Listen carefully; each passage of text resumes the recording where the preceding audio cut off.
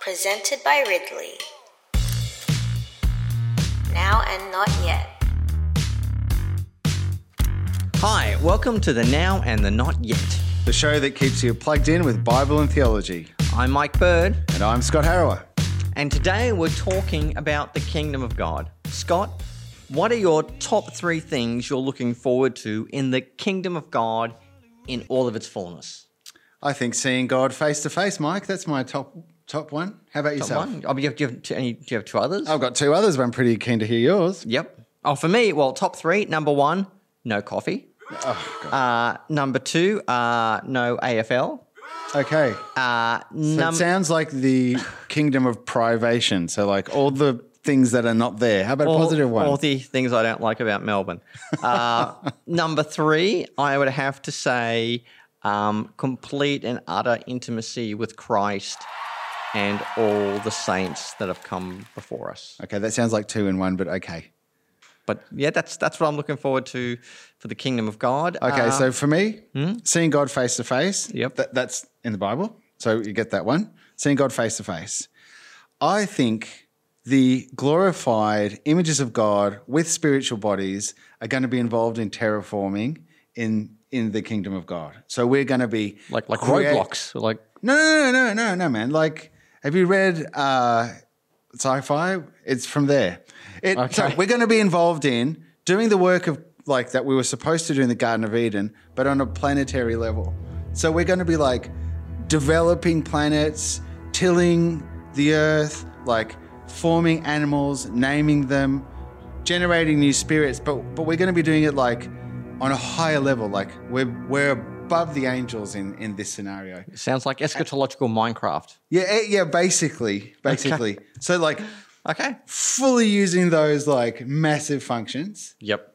After seeing God face to face, and then I think watching the angels is going to be amazing. Yeah. Like archangels and angels and like how they move and communicate and how we perceive them. You know, in heaven we actually outrank the angels. Yeah, I know. It'd be like, hey, Michael, get me a sandwich. I want a sandwich, man. And this time, make sure you get the French mustard, not the Dijon. You need to be really careful, Michael Bird.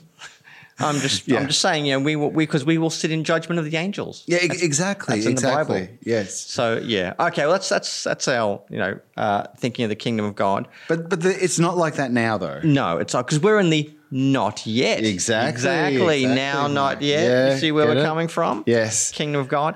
But when we think of the kingdom of God, there's different ways of thinking about it. Do you think of the kingdom of God as the equivalent to simply God's saving power and salvation? Do we think of the God as the equivalent to the church? Right. You know, like a people ruled by a king, you know? Do we think of the church as just a future place? So it's like the heavenly state, the new creation? Or is it something like more like the dynamic reign of God? Is it even equivalent to social justice? You know, can we build the kingdom on earth by our own efforts? You know, there are different schemes of theology that tend to lean in that direction. Yeah. So in the 90s onward, there was a big movement to basically baptize everything baby boomers did as equals kingdom work. So you're an architect, you're building the kingdom of God. You're, building something helpful in terms of human resources in your company. That is the kingdom of God. And somehow that's going to be like, it's going to echo in eternity forever. I mean, that sounds more like the Gladiator movie than anything else to me. Yeah, it does. Basically the kingdom of God got collapsed with whatever you were doing. And that's really unhelpful because it's not that. Is that because we didn't have a theology of work and we just kind of, you know, grabbed it all and stuffed it in a little box called the kingdom of God? I think so, yeah. Okay, yeah. Because on the one hand, I would want to talk about the heavenly good of earthly work. The heavenly good of earthly work. Please unpack that. Okay. That means what we do now echoes in eternity. No, what I mean is, work at one level you can say is like part of the fall. But work is also something, how we care and cultivate creation, how we work in human civilizations, how we create spaces, places, and means for human survival and human flourishing. Yeah. And these are good things we do as image bearers. Yeah. So there is something good about our labours. But I don't want to say all our labours are directly building the kingdom of earth, whether you're an architect or a cleaner or a policeman or a radiologist. I think we can talk about Christian virtue in all of our work. Yeah. But I don't know. I want to collapse every vocation into the kingdom. And this is where I really do like a distinction that Tom Wright makes. He says, by whatever we're doing, whether we're doing ministry or maybe some other things, he says, rather than talk about building the kingdom, because he says, God alone builds the kingdom. Yeah. He says we build for the kingdom. So, we kind of prepare the way a bit, point ahead to what will be the divine work of God in establishing the kingdom in all its fullness. So which means even our best of labours in ministry, whatever they are, there's always still a not yet element to them. Okay. Mm-hmm. So we shouldn't really fully identify the fullness of our Christian ministries with the kingdom of God. Right, okay. So in a sense, you're saying our good works that we may do on earth and the impact they might have in terms of building righteousness to situations, they serve as signs and symbols of what's going to come. Yes, I think that is. I think these are more of. This would be Tom Wright's language. He would talk about signposts, right? Yep. Pointing ahead to that which is to come. Now that doesn't mean things like Christian ministry, evangelism, even social justice. I mean, if you look at the Nazareth Manifesto in Luke 4, where Jesus says, the Spirit of the Lord is upon me to, preach good news to poor, bring sight to the blind. Yeah. Yes, set the captives free.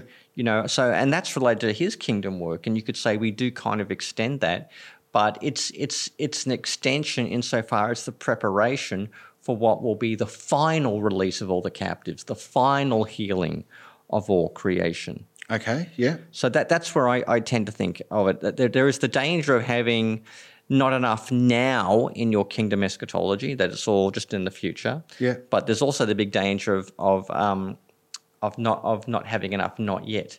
And certain theologies of victory, that celebrate now we've got all the power, now we've got all the triumph, now we've got healing and we've got authority and all that. Some of those theologies that emphasize more of the now of the kingdom, I think can lead in some unhealthy directions, particularly when that kind of over-realized eschatology gets married to a kind of political theology. Right. And I've seen that. I saw some right-wing American Christian group, and they said something like, I'm not joking, the church is God's authority to rule the earth.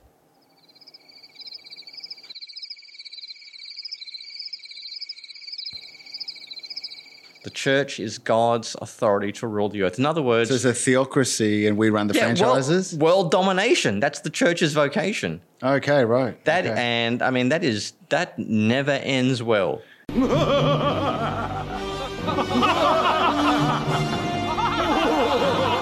No, so Paul in Romans 14:17 says the kingdom is basically righteousness, peace, and joy in the Spirit. Yep. Righteousness, peace, and joy in the Spirit. Can we say that wherever we are acting as channels to bring righteousness, peace, and joy in the Spirit, that whatever we're doing may be identified with the beginnings of the kingdom of God at least? Yeah, I think it's a preparation for the kingdom. Yeah. Where you bring those sort of things in Christ's name, not just making people joyous. Atheists and comedians can make people joyous at silly jokes. But are they three criteria that are helpful? Righteousness, peace, joy in the Spirit? I think that's a good place to start. And certainly as to what the kingdom looks like insofar it exists amongst church communities now, that's three pretty good metrics to go by. But hey, in the comments, we'd love to hear about your thoughts about the kingdom of God. What is it? What isn't it? And Where do you hear about the kingdom in your church or in your work? I mean, how do you think about the kingdom of God? Hi friends, hope you're enjoying the show. And if you are enjoying it, hit that subscribe button. And don't forget to share with your friends if you think they'll enjoy it too. And especially leave a comment or question. We'd love to hear from you.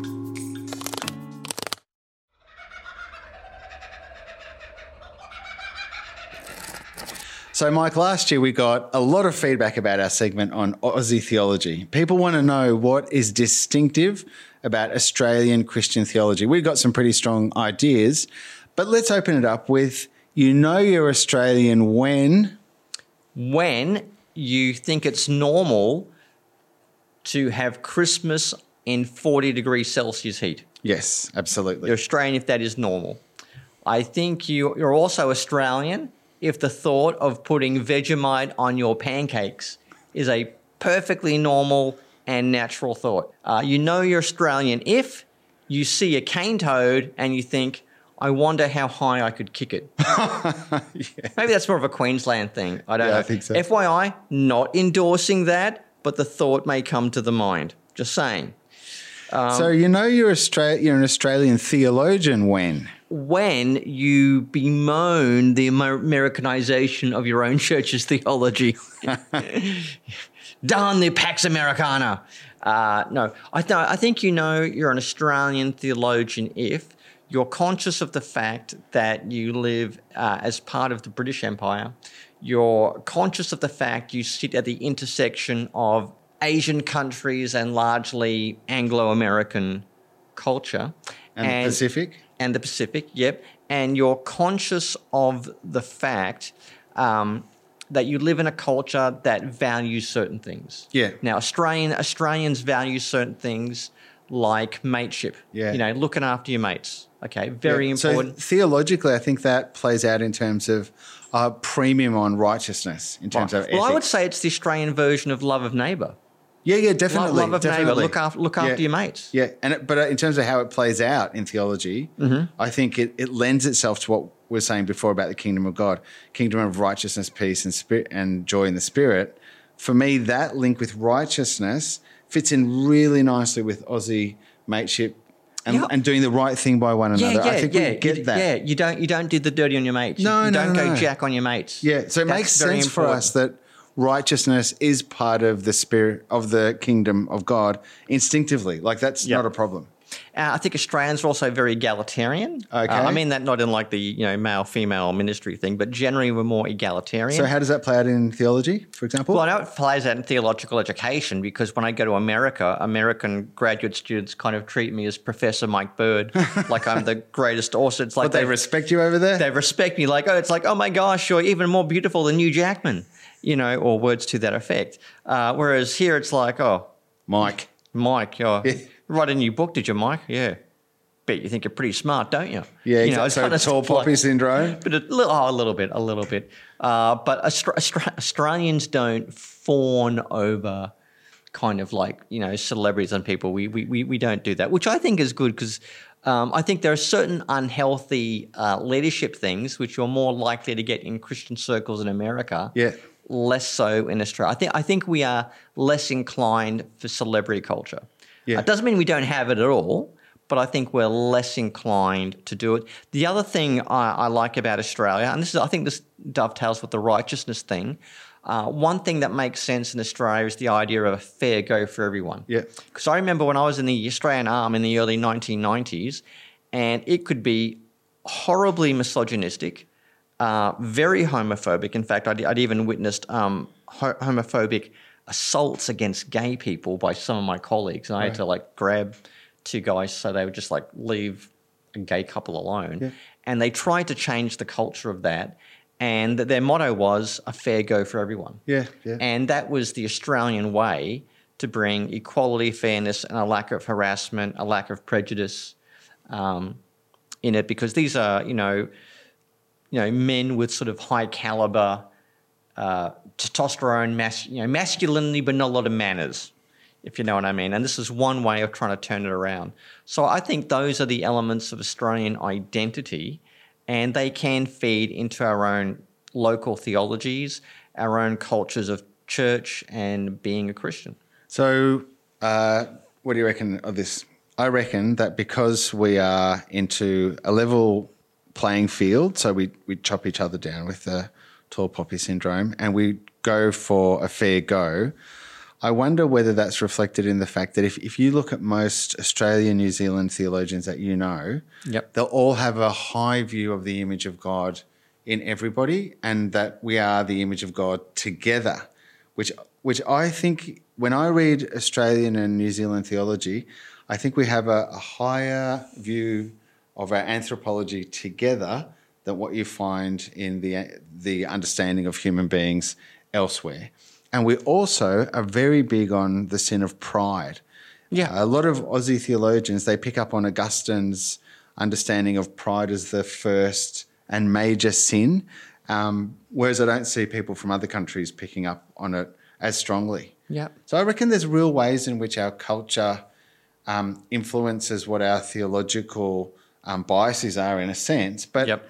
there's ways in which it's really healthy. Yep. Strong image of God, anti-pride, for example. Yeah, I think also that Australia and New Zealand have both had to wrestle with the effect of the British colonisation on their countries, and for that, what that means for the Indigenous peoples. Yep.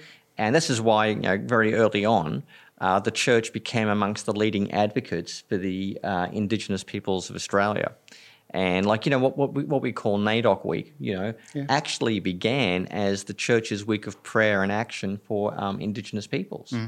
And, so the whole sort of idea we should advocate on behalf of these people who have been killed, displaced, and all sorts of horrible things have happened to them. That the church had to wrestle very quickly with the idea of the image of God in all human beings, and they were doing that in the earlier 20th century, where you had the exact opposite, where you had things like eugenics, where the idea that there is competition between the races, and some people are more human than others.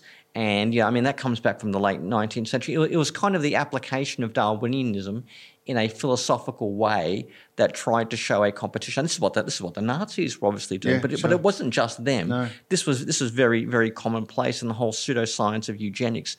The church is one of the leading forces resisting that ideology that says, no, all human beings are in the image of God, and you can't go around dividing people based on race or your pseudo mapping of where each group comes from, and saying one group is ultimately more designed or more equipped to rule over others. I think Australians, would never really go. We've got our own racial issues and ethnic topics, but I think Australians would never really go for the superiority of one ethnic group as being the ultimate. So. Yeah, I just don't think that sits well. Certainly not in the post-war years.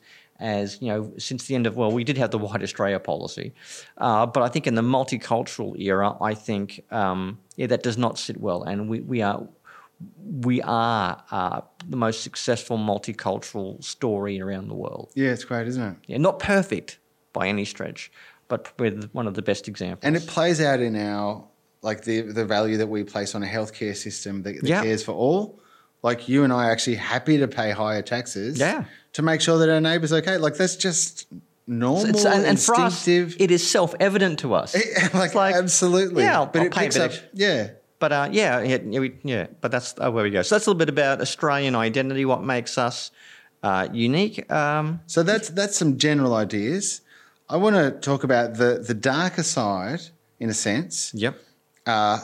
That of life that I think that Australians handle uniquely and very well. Yep. So I think that because of our nature, we're always on fire or on flood, right? It's a tough place to live. Yep. Also, the kind of bugs and creepy crawlies we have make life difficult. Yep. So we've had to reckon with the fact that things don't always work out. People die young, they get injured young. Really bad things happen. Yep. So it means that as well as perhaps appreciating the beauty of the land and how God may be behind it, appreciating kind of our fellowship as human beings, we also have to reckon with really dark, hard things. Yep. And that's one reason why I think that Nick Cave, the musician, is one of Australia's kind of most insightful philosophical theologian, as I would put it. He's someone who musically and poetically has had to reckon personally and more largely with why it is that we struggle so much and we are impacted by death so much. Yet on the other hand, we have this Christian heritage that speaks of Jesus as bringing in the kingdom of God. And what Nick does throughout his life is he's super impressed by Jesus and his apocalypticism and the kingdom of God, but Nick's also trying to wrestle with how Jesus is related to our struggles. So there's this great book, Faith, Hope and Carnage. Classic Aussie stuff, right? It should be Faith, Hope and Love, but it's Faith, Hope and Carnage, okay? He's an Australian philosopher, theologian. It's very, very abrupt, very confronting, very straight absolutely. up in your face. Yeah. Well, how does carnage fit into what Jesus and the kingdom of God is about? And so I really endorse Nick and promote him as someone who's an Australian that we should support and get around and bounce off as a theologian. I don't think he's got everything right. I think he could draw closer to God, and I'd love to see that in his life, come closer to God, the Trinity, but he's very near the kingdom. And I think he's a good example of just being honest about life's difficult questions, but making sure that you keep Jesus and the kingdom of God in the picture. So this is a compilation of some very difficult conversations and experiences that he's had to digest over the last few years that he writes about. And there's an Aussie honesty, Mike, that I absolutely love in his work. And I think that dealing with the hard things is a hallmark of Aussie theology. Yeah, well, there we go. Scott, our beloved Queen, has passed away. Oh, why do you say sad things? That makes me sad. Lizzie, we miss you, Princess. Do you know, I used to stand for her Christmas message every year, my friend. And rightly so. Yeah. And a glass of sherry at the end to toast the health I wouldn't do that, of our regent. I loved her. I thought she was just fabulous. I could not imagine life without her. She was just a fixture, kind of like the sun. You used to assume it's always going to be there, but alas, our Lizzie has put off this mortal coil. Yeah. And we're going to have King Chucky, King Charles III. Not everyone's a fan of him. No. He does like to talk to trees. He's got a few family issues as well. He sure does. Yeah, he does. But besides that, this is the time when people are discussing, should Australia transition from being a constitutional monarchy to becoming a republic? So what are you into? Are you into, God save the king or long live the republic? I'm into the kingdom of God, so God save the king. God save the king. Absolutely. Yes. I have to say, being the somewhat radical left-wing Marxist I am, please. I do have a natural inclination towards a republic. Do you? No, let me finish. I have a natural inclination towards a republic. I think the head of the Australian state should be an Australian. That said, the Australian Republicans are the single thing that puts me off the republic, because when I look who are the people who are heading up the republic movement, like the journalist, Peter Fitzsimmons, the guy with the pirate, scarf on his head all the time. They remind me of the Spanish Republicans. They kind of want a new republic that will be virulently anti-religious. Yeah. And that kind of scares me off the republic. I think our constitutional monarchy, while maybe it needs to be updated for the 21st century, since it was pretty much written in the 19th century, maybe we need to update a few things. But yeah, I'm a big fan of the constitutional monarchy, and I like the idea that the people who actually run the country are not the ultimate heads. So I like the idea that you can be prime minister, but you don't get to be almighty. That's right. You don't get to be a dictator. Exactly. That's because if things go pear-shaped, in theory, you can be removed. Yeah, and that's happened. In 974, the dismissal. Gough Whitlam had a choice, either call an election or change his legislation, and he wouldn't do it, and so he was relieved of his duties, and then he got smashed when they did have a federal election. So, yeah, I'm because of the nature of the Republicans themselves, I'm actually pretty keen on a constitutional monarchy, and I think we should proceed because I think it's a system that's given us the pluralistic, inclusive, fair go country that we are. Yeah, and you've got checks and balances. Exactly. You've got 2 houses of parliament. Yeah, I definitely like the idea of maintaining a constitutional monarchy unless there is a much better Republican model that comes along and it's run by people who I don't think want to burn down every church, mosque and synagogue. Until then, I'm sticking with the king. Okay. So let's talk a little bit about political change. Yep. So do we have another Prime Minister? I don't know. Suppose it is lunchtime. We're probably due for one. Edmund Burke, great figure from the 1700s. Oh, indeed. He writes and worked as an outsider. He was an Irishman working in Parliament in England. Yep. He was a Christian, and he had to manage change in terms of tyrannical rule by, say, corporations in India. Yep. At the time. The English in Ireland. The English in Ireland. Yep. He had to deal with the American Revolution and the French Revolution.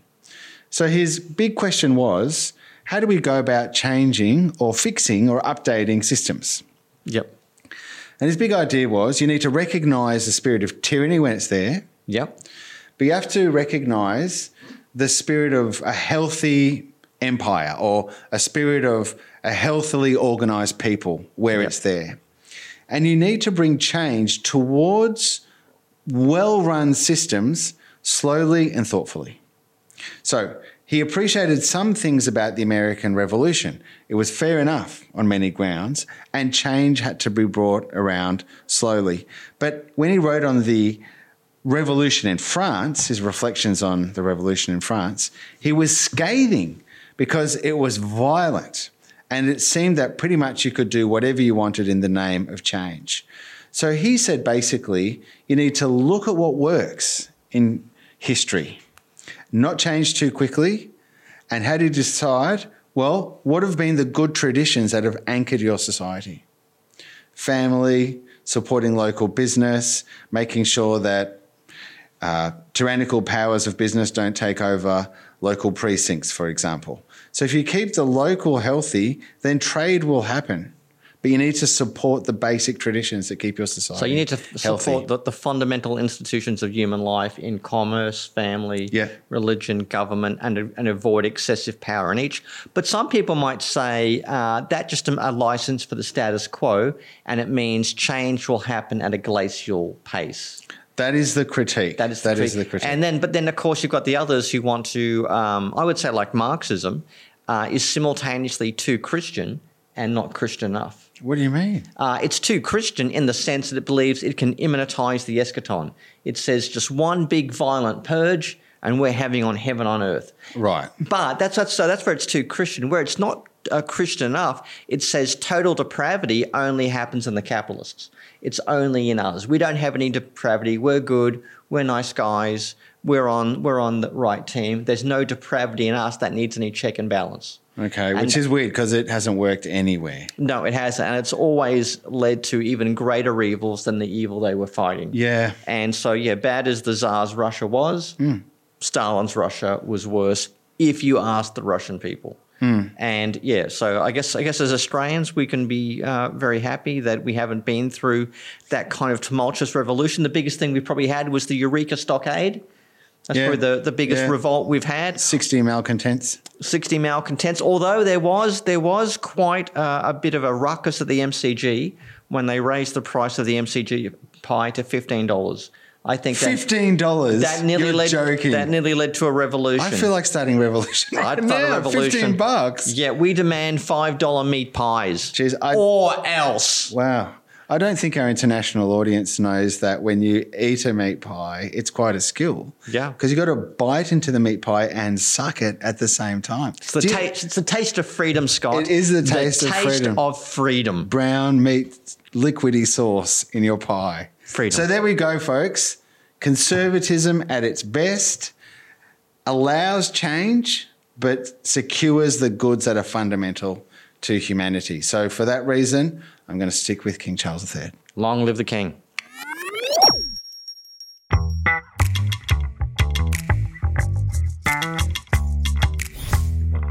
Well, we've been talking about the kingdom of God and eschatology. We've got a few books we can recommend to you. Number one for me has to be N.T. Wright's Surprised by Hope. This is N.T. Wright's best-selling book. That's a big claim. That is a big case because he sold a lot of books. And a lot of good books too. Yeah. So if you want to know why this is his best-selling one, read it. Because he's got some of the best discussions of the kingdom of God, of the future state, heaven, hell, the final judgment. You've got some of the best stuff you'll ever read. Very simple, easy to read, and it's a very popular book. Mike, can I ask you, he tends to be a very biblically grounded author. Is that the same that you'd find in this definitely. book? He's definitely thinking about the kingdom of God, not as the immortality of the soul or, people going to heaven when they die and playing volleyball with the angels, but he has a theology of new creation, okay, and that's what he brings to the forefront. The second book is by Patrick Schreiner. That's The Kingdom of God and the Glory of the Cross. This is a little book. It's only a short book, but it's deeply packed. I would call this an American appropriation of an Australian theologian called Graham Goldsworthy. Now, we know Graham Goldsworthy, who said the kingdom of God is God's reign over God's people in God's place. Patrick Schreiner kind of picks up on that a bit. And he basically explains, what the kingdom of God is, how it relates to the cross, the reign of God, and that kind of a thing. So that's a good little short summary of a biblical theology of the kingdom of God that I would recommend. Just let me ask you, Mike, in terms of audiences for the books, who would you recommend would read each book? So, for example, a small group leader, would they read Schreiner's or N.T. Wright's? For small groups, I'd probably recommend Wright's book, since I think it really does resonate with lay readers. So you could do it for an adult Bible study or something like that. Patrick Schreiner's too. It's not really technical. It's pretty simple. You could use it either for an adult's study group or, maybe first century Bible college or seminary. So they're both pretty good. If you're starting to study the Gospels, or biblical eschatology, Schreiner's book is pretty good too. But I'm pretty happy to recommend both of them as a good place to start a study of the kingdom of God, eschatology, that kind of thing. So, Mike, we've been talking about Aussie theology, the kingdom of God, and the fact that Aussies are willing to talk about the hard things. Yep. There is a book I'd like to review, which has one of the most striking covers a book will ever have. Yep. Now, what's helpful about this book is that it's a discussion of death. And what's great about it is it talks about what it means to die biologically, what it means to die existentially, the value of death, and choice over death. So if you're someone who's working in health at all or chaplaincy, and you need to have a robust understanding of what death involves, its goods and its lamentable aspects, Marianne Cutter's Reader is a very helpful book to read in a group. So I recommend reading this with probably 4 to 6 friends, meeting every 3 weeks to discuss chapters. I've done the same with my reading group, and we've all benefited heaps. I'm going to be using this in my ethics class and my apologetics class this semester. Okay. Well, that sounds like a pretty good recommendation. Yeah. Well, bringing things to a close, I think I can say enjoy coffee while you can, because there'll be no coffee in heaven, my friends. In addition, we've looked at, what is the kingdom of God? We've looked at Australian identity, and we've jumped onto the monarchy versus republic debate. And I think we've agreed that all decent Christian people undoubtedly would support a constitutional monarchy. Undoubtedly. Actually, no, you may have very good reasons for supporting a republic. That's okay. Jesus still loves you. And that's all from us from this week. We look forward to seeing you next time. Scott, always a pleasure to chat with you. Great to see you, Mike. See you all around next time.